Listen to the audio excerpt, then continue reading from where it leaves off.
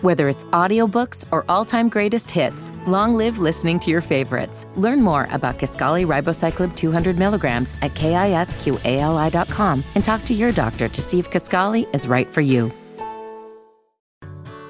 Whether it's audiobooks or all-time greatest hits, long live listening to your favorites. Learn more about Kisqali Ribociclib 200 milligrams at KISQALI.com and talk to your doctor to see if Kisqali is right for you.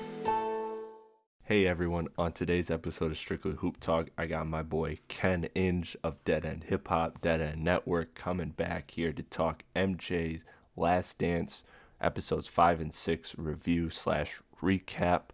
Had a great time recording this. Ken and I got to talk about, each episode in depth, which covered the Nike shoe deal. It covered the Dream Team and whether or not Isaiah got kicked off of it because of Michael Jordan or because of some other factors. We debate that.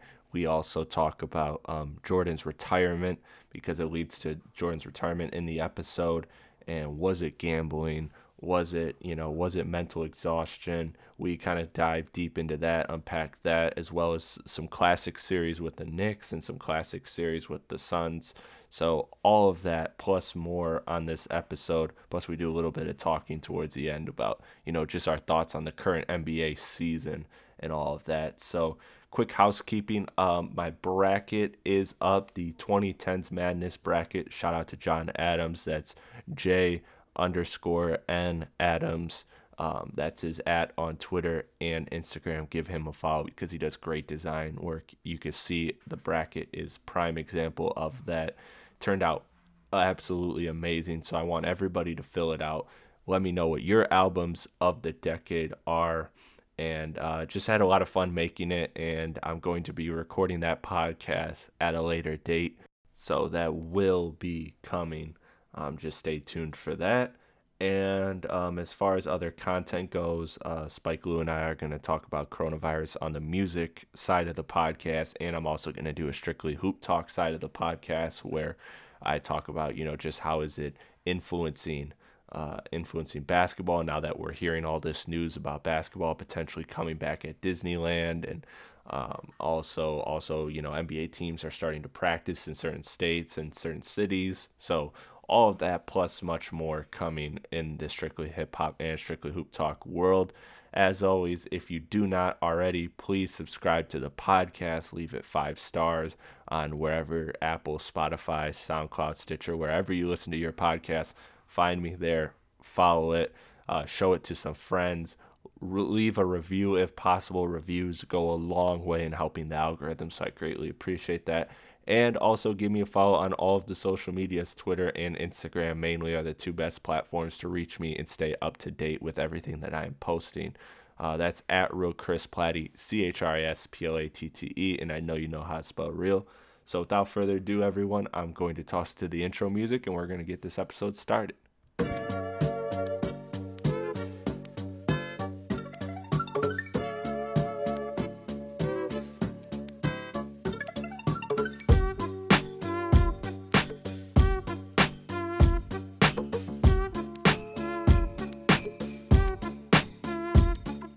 All right, hello everyone. Welcome back to Strictly Hoop Talk. Got another review of the MJ Last Dance documentary, and joining me is the CEO of Dead End Hip Hop. He's on Dead End Hip Hop. Is the mic still on? Everything Dead End. It's the guy Ken. Ken, how are you doing?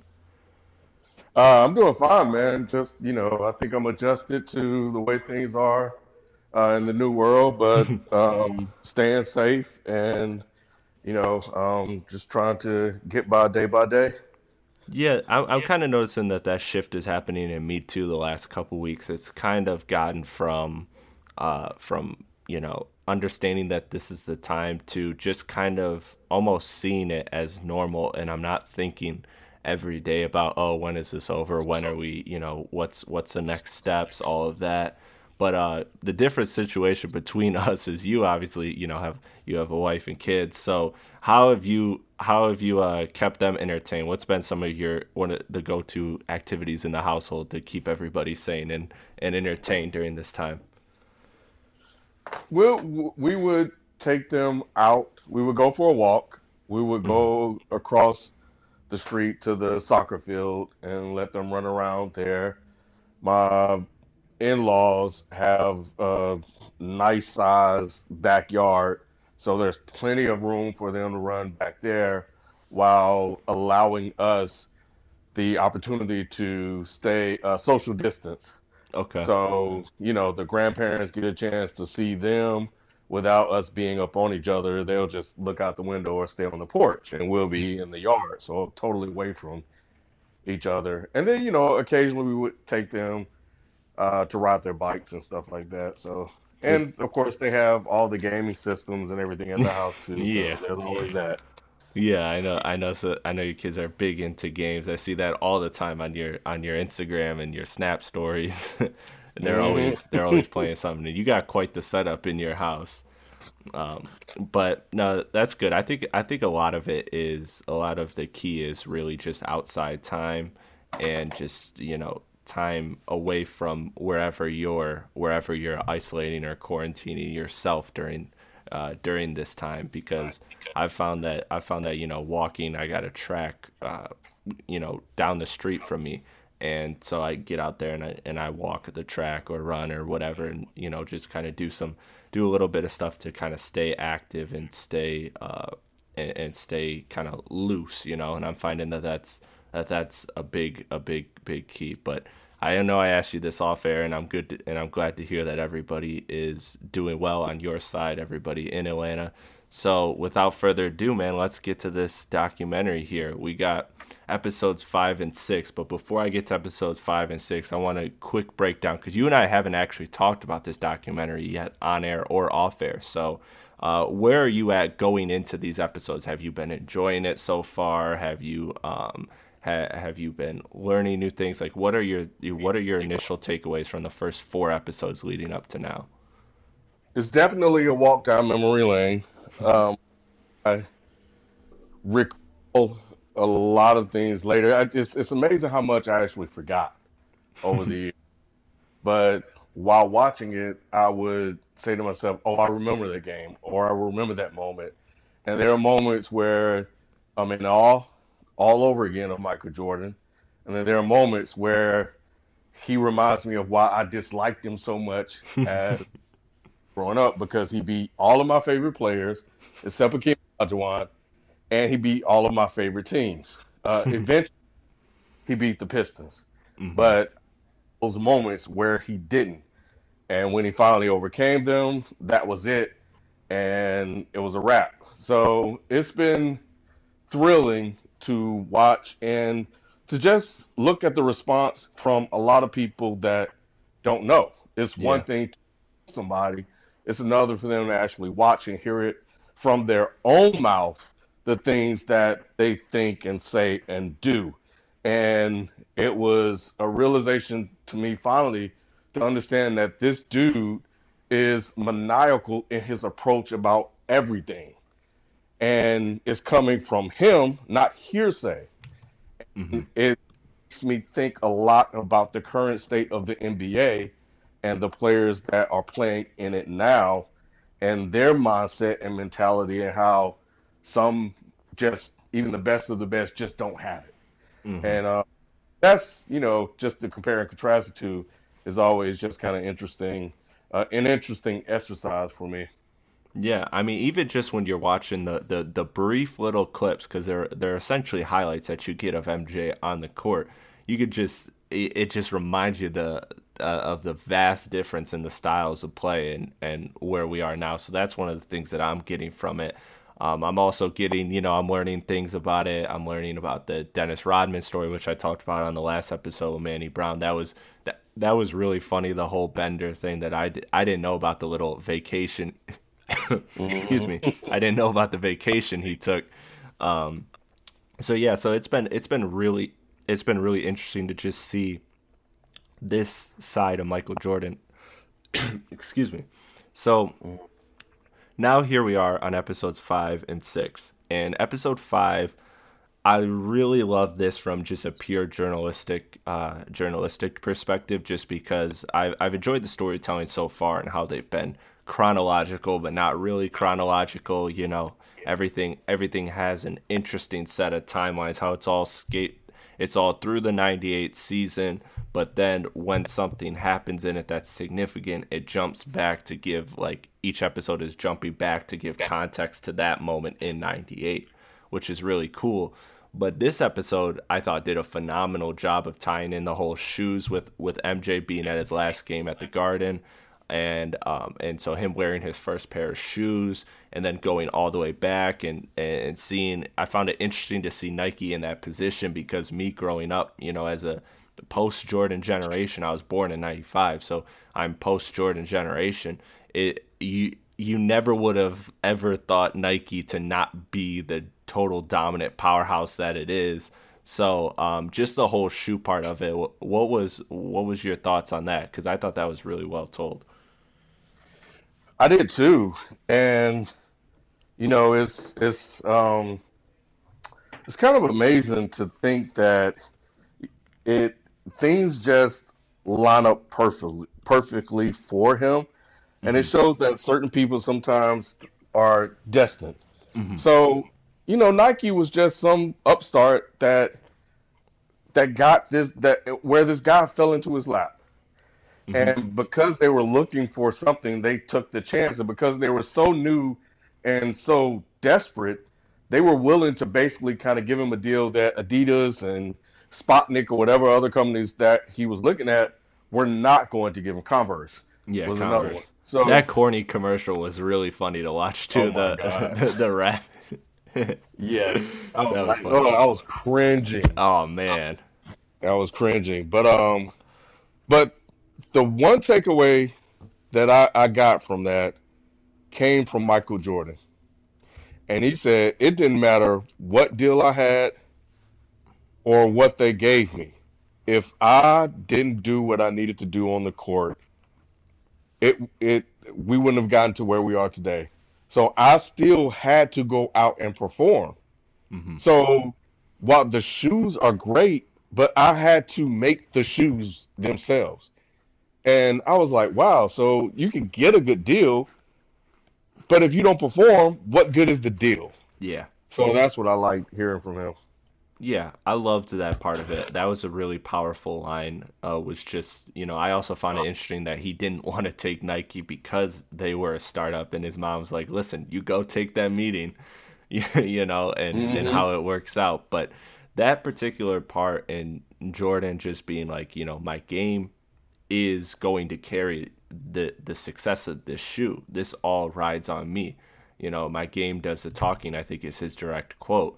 And I love that, because, you know, it really does show how Michael Jordan, what the difference, I think, in him and other athletes is the mentality that you spoke of. And I think this is a good example of it, because, you know, I often wonder how, you know, Jordan was having these 50, 60-point games in the regular season quite often, you know, and he was scoring at high volumes, and he was always known to give it his all.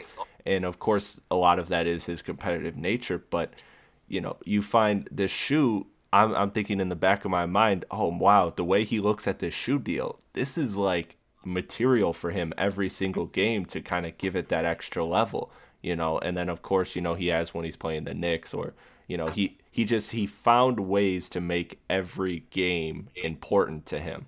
And I thought that the shoes did a really good, the shoes were a good example of that, because, you know, a game against Charlotte, you know, that wasn't a good team at the time, Jordan would find motivation in himself, because, you know, he's like, hey, I got to perform because I got this Nike shoe deal.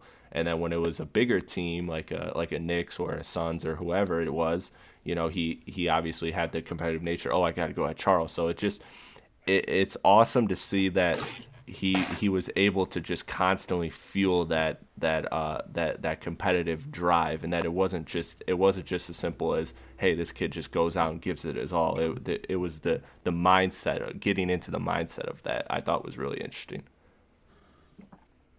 Yeah, he didn't take it for granted. And you know, a lot of players, or there are players now where they get the deal in the shoe and they think they've made it. And they think the shoes are just going to sell because of their name. No, You gotta earn that. You have to earn our money, Yeah. and it's just that simple. Yeah, yeah, and nowadays for some players are like, hey, let me do well on this national TV game, these local TV games, it is what it is, but I just really loved that about that. So another thing that was interesting about this episode was also it got into the 92 Dream Team. So it got into my boy Isaiah Thomas missing the dream team. And they obviously Isaiah believes that it's Jordan. He still believes that it's Jordan. But the documentary said, hey, look, he had his thing with Magic at that point. He had his thing with Bird about the white basketball player thing. I think he's just a white basketball player. So I want to say when they framed it the way they did that make you think? Because I think you're under the same assumption as me, right? That you always assumed that it was as simple as Jordan not wanting Isaiah on the team because and he didn't even have to say it. Maybe it was just very well known that those two at that point didn't have had strong resentment for each other. So was it your belief that Jordan cost Isaiah the spot on the dream team, and did the way they framed this documentary make you think about it any different way? So I think you just said it. He didn't have to say those words, Hmm. and people, I think it was Rod Thorne, could take Jordan asking who was going to be on the team as him asking about Isaiah Hmm. without saying his name. Hmm. And Rod Thorne could interpret that one way and go take that and disseminate that to everybody else. And they also, and knowing what they knew maybe about Magic and Bird, make the decision that he wouldn't be a good fit because of all of these things that went in that he's involved with that's outside of the game. Hmm. So to hear, like, I'm a person, I like to go by what the players say, what's reported, and I'm really evidence based. Hmm. So my assumptions over time, over the years, because it was all hearsay back then, was that Jordan had something to do with it. I think he may have, but he didn't make that decision. I think people made the decision for him based on everything that went down. But he didn't outright say it, and he probably wouldn't have cared one way or the other. And it's unfortunate because they could have repaired their relationship by getting a chance to really spend time with each other. All of Yeah. them could Yeah. have. And to see it go down that way because they wanted to protect Jordan was very, very unfortunate. But Magic wrote about it in his book, and we have from him and from Rod Thorne and all these other people saying that he had no direct impact on Isaiah being left off that team. I think most of it was indirect. Yeah. Yeah, and that makes a lot of sense to me, I don't think I used to think of it as just such a black and white situation where Michael Jordan just didn't like Isaiah, therefore Isaiah's not on the team. And I never really thought more of it, honestly. It was one of those stories that everyone in the NBA community was told, and I Hmm. just I just kind of went with it, but I also didn't, begin to think twice about it because in the grand scheme of things, I didn't really contextualize just how important it was. And then when we're watching this documentary now, and I'm seeing them frame it as like, oh, Isaiah had his problems with Magic and Bird and all of this, and I kind of immediately thought, okay, this is, just because it's a documentary about MJ, like MJ is at the helm of the production of this thing. I'm starting to say, okay, like, is this a narrative spinner? Is this?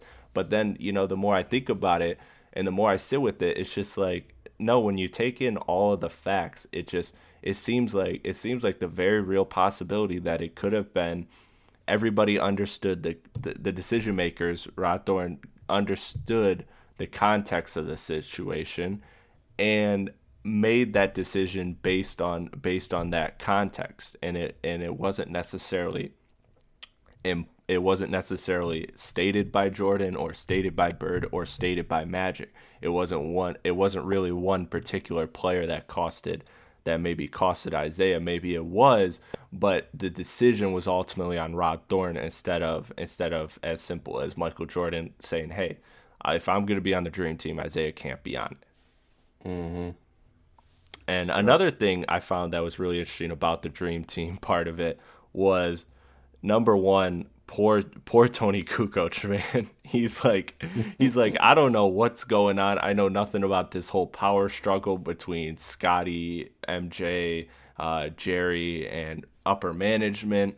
And he's like, I'm just playing basketball, but MJ and Scottie just beat him. And to his credit, he came back and he had that good game, and I like that he had that. But poor Tony Kukoc, that it took him, that he went through that just because of something that wasn't even his fault, really. But I loved the story of the practice in particular. That was a really cool story, where they were doing their 5-on-5 scrimmage, and Magic and Charles were talking a lot of shit to MJ, and particularly Magic. And Jordan just said, "You know what? Screw it."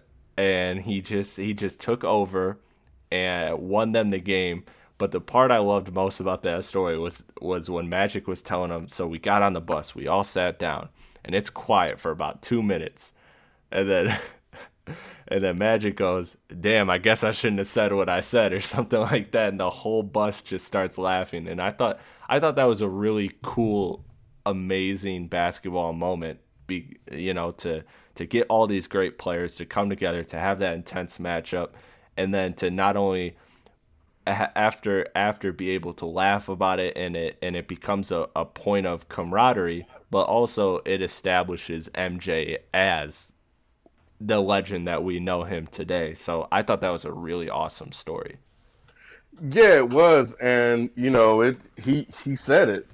He said this is the '90s now. It's not the '80s or something along those lines. Yeah, letting them know that it's a new era. You guys have had your moment. You guys have dominated a whole decade.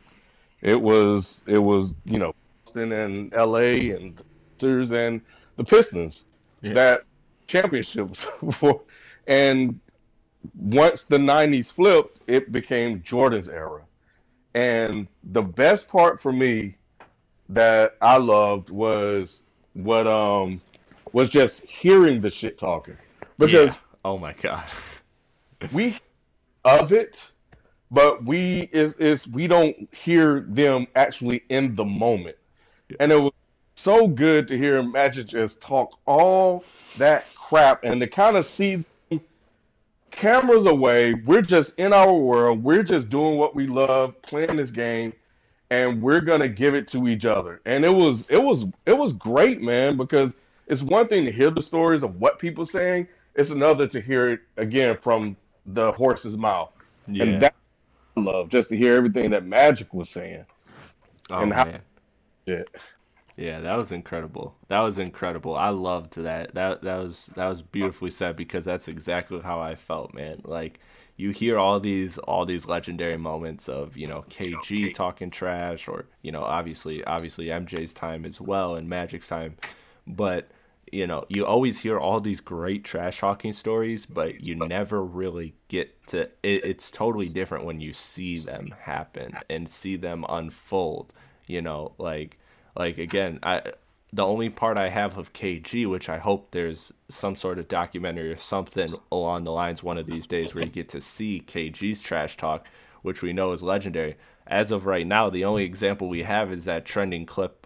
It's like viral on Twitter and Instagram. I don't know if you've seen it before, but he's at the end of the bench and they're playing the Pelicans, and he calls Eric Gordon after he shoots. He says, "Hell no, trash ass!" Like, he just shouts it off the bench, and I love that about KG. So, again, it's being able to see those moments are really, really cool. But now we get to episode 6, and episode 6 is leading up to '93 and the three-peat.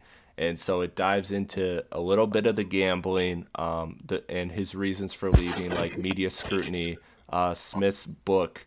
So I never asked you. I never asked you this. What do you believe about Jordan's first retirement as far as the reason, and did this documentary change it in any way, or do you think it was framed in any particular way that that made you rethink it?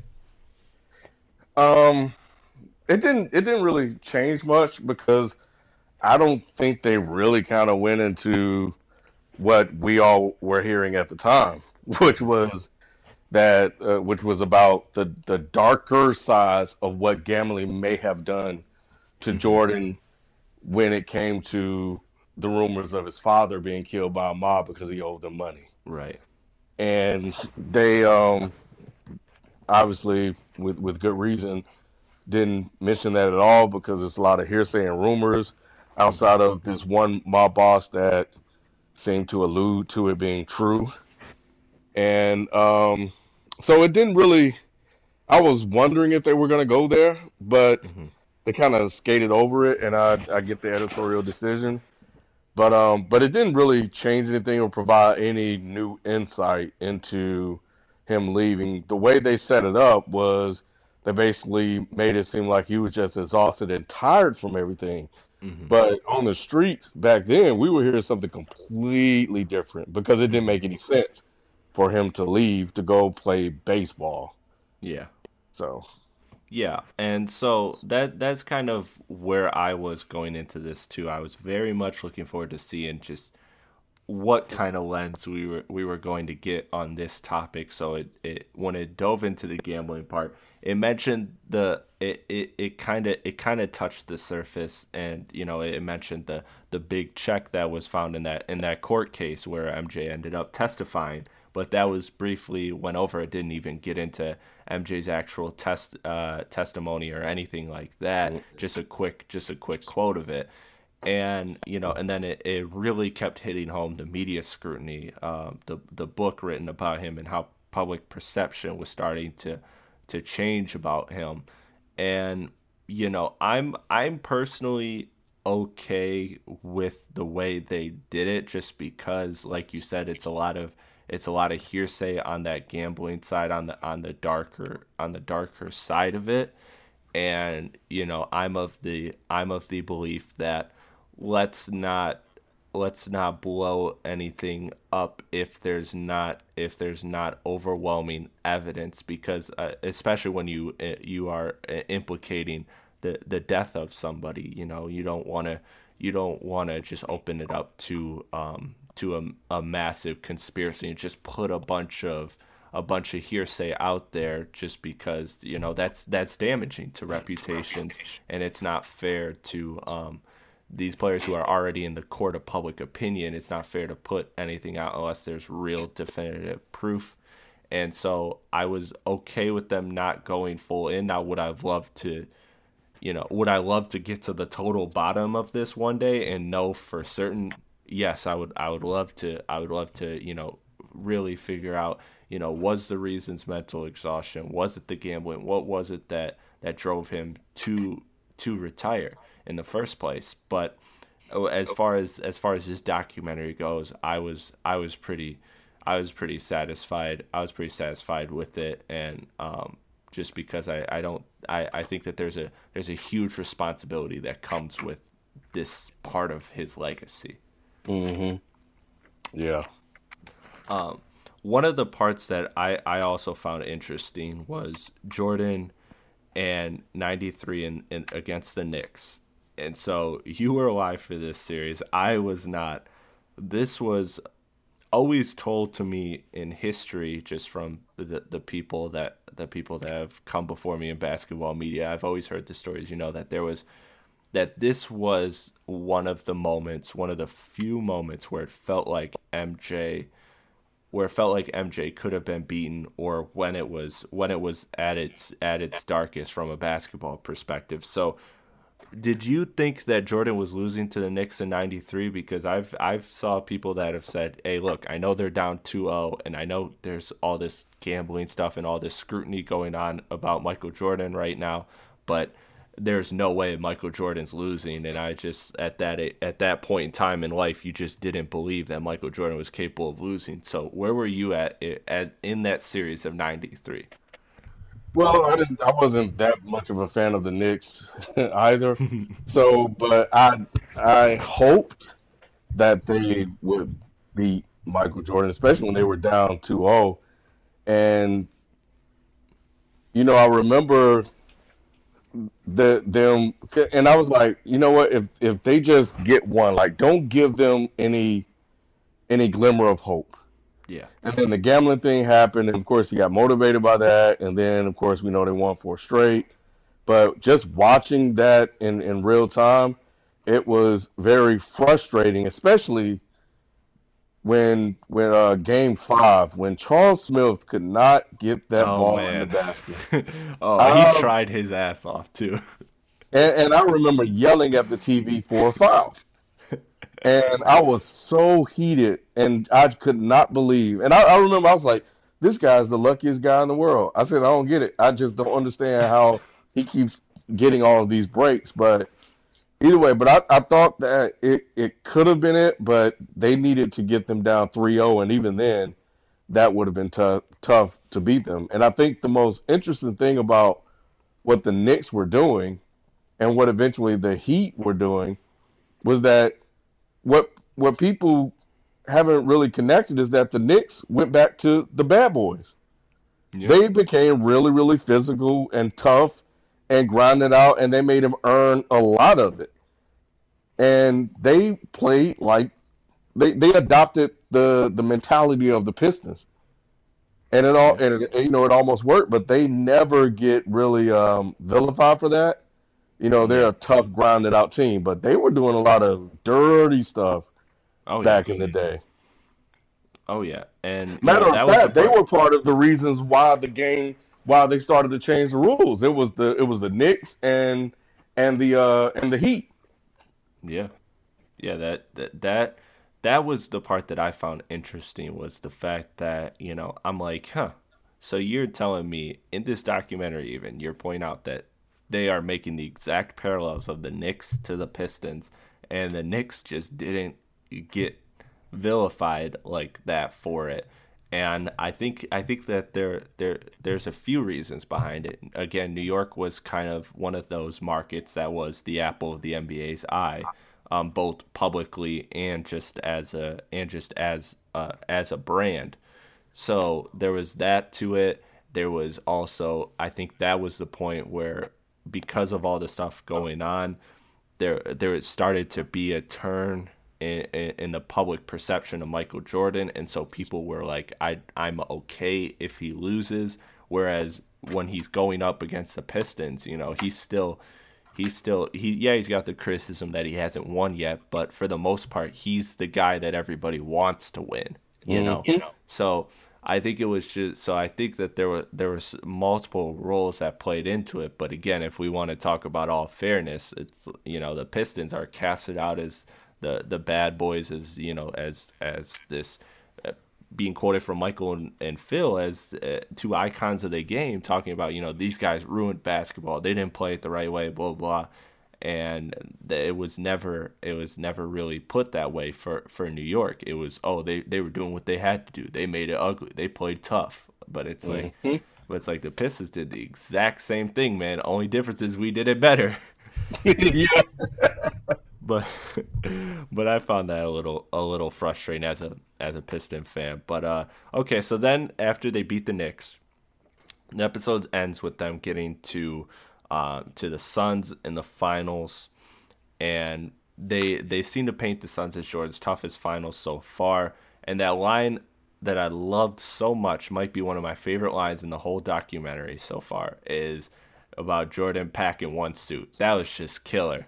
When the Suns win and they have to go back to Phoenix for Game 6 of 7, Michael gets on the plane and says, "Look, I'm only packing one suit. You guys can do what you want, but I'm only packing one suit. We're only playing one game. We're not going to game 7. And I just absolutely loved that. And when I heard it, I was like, man, did I hear that story before? And I think I did. Hmm. And I thought I was so disappointed in Phoenix because I liked Barkley. I thought Phoenix had a legit shot. Again, I was anti-Jordan, so I Yeah. was obviously rooting for them. And then when they lost 2-0 in Phoenix, I'm like, okay, well, that it all the way to Game 6, and they're up 4, and a chance to go to a Game 7. And watching that highlight of Jordan just walking to the basket with that layup, it Oh just man. all of those harsh memories because I was hurt by that game, and then of course the Patson 3 because they had that game won, and just one mental lapse changed everything because it set it up for the 3 to happen. And I would have been fine with anything except the 3-pointer. And of course, he hit it and Yep. could not stop thinking about that layup. And it just kept playing over and over in my mind.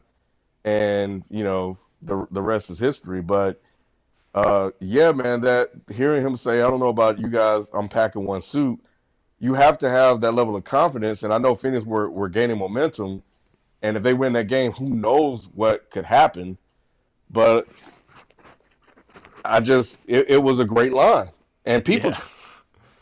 I think we hear players say it today, and sometimes it works, sometimes it doesn't. But for Hmm. some have that mindset, it does. But yeah, that was a harsh reminder. Tough time for you. Hmm. Well, I thought it was really good, and I loved seeing Charles handle it the way he did. He really seemed like in the interview when he talked about it, he said, "I have no shame losing to Michael Jordan. That's the greatest player in the world."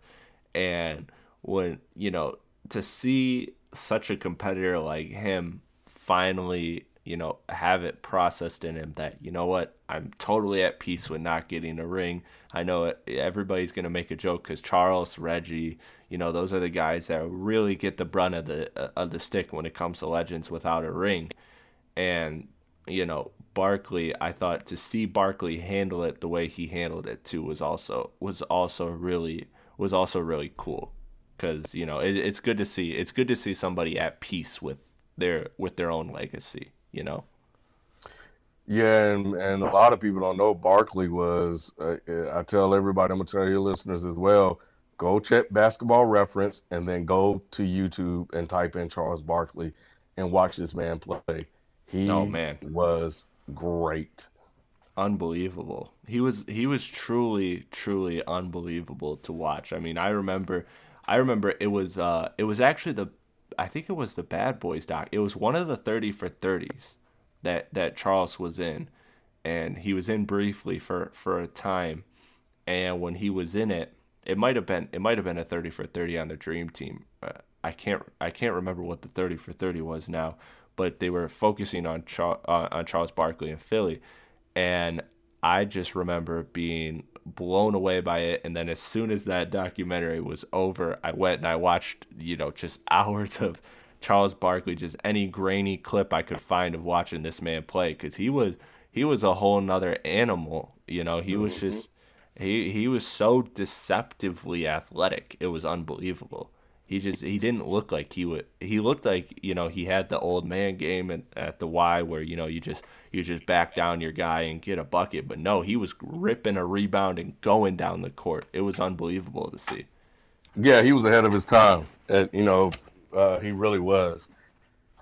Yeah, he would have been, so dominant in this era. He would have absolutely been so dominant in this era today. But okay, so this is where this series ends so far. episode 7, I believe, and 8. I'm sure we'll get into Jordan and the baseball a little bit. These 2 episodes, or maybe even just one of these episodes, will probably focus on, that gap between retirements and just kind of leading back up to 96. And so I'm looking forward to it. Ken, I want to thank you for coming on, man. It was great to talk hoops with you, something we don't get to do much nowadays, just because of the times we're in. But I want to get your thoughts on that, actually. So do you think that we're going to get an NBA season this year? And if so, in what capacity? Yes, I think they will shorten it a little bit, but we will have basketball again. They've been talking about it for way, way, way too much. Yeah. And so they're going to figure it out. The world is basically open again. And once, like everybody else, once they adjust to figuring out how to make things safe, then they're going to play. And the playoffs may be shorter. The regular season, they may just take a loss on that revenue. But they're going to finish the season. I think they really want to finish the season. And as a fan, I want them to finish the season. But more importantly, I think if I'm Adam Silver, I'm looking ahead. And I get a chance to experiment with some of the ideas that I've had. I get a chance to experiment with starting the season, around Christmas and having a shortened NBA season, which they very well could do and more than likely have to do. So now, instead of playing 82 games, you'll play 60 games or whatever that number could be. And now you get a chance to see what impact that would have on revenue and on the players.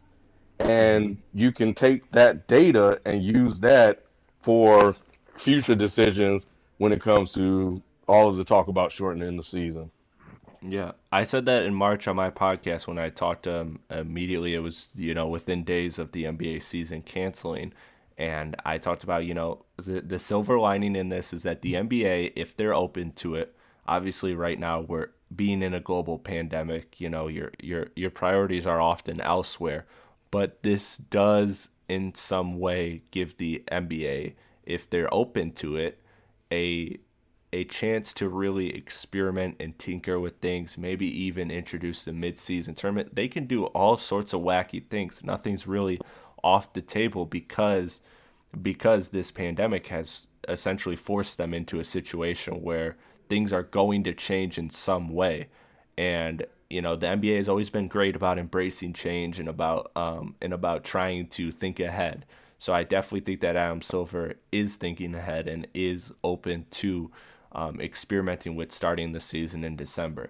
Maybe shortening. I don't know about shortening the games just because I know the owners are gonna, they're all gonna cry. They're all gonna cry bankruptcy when the fact that if there's any regular season games canceled, which is another thing too. Because Ken, I believe me and you were destined for the finals in our fantasy league.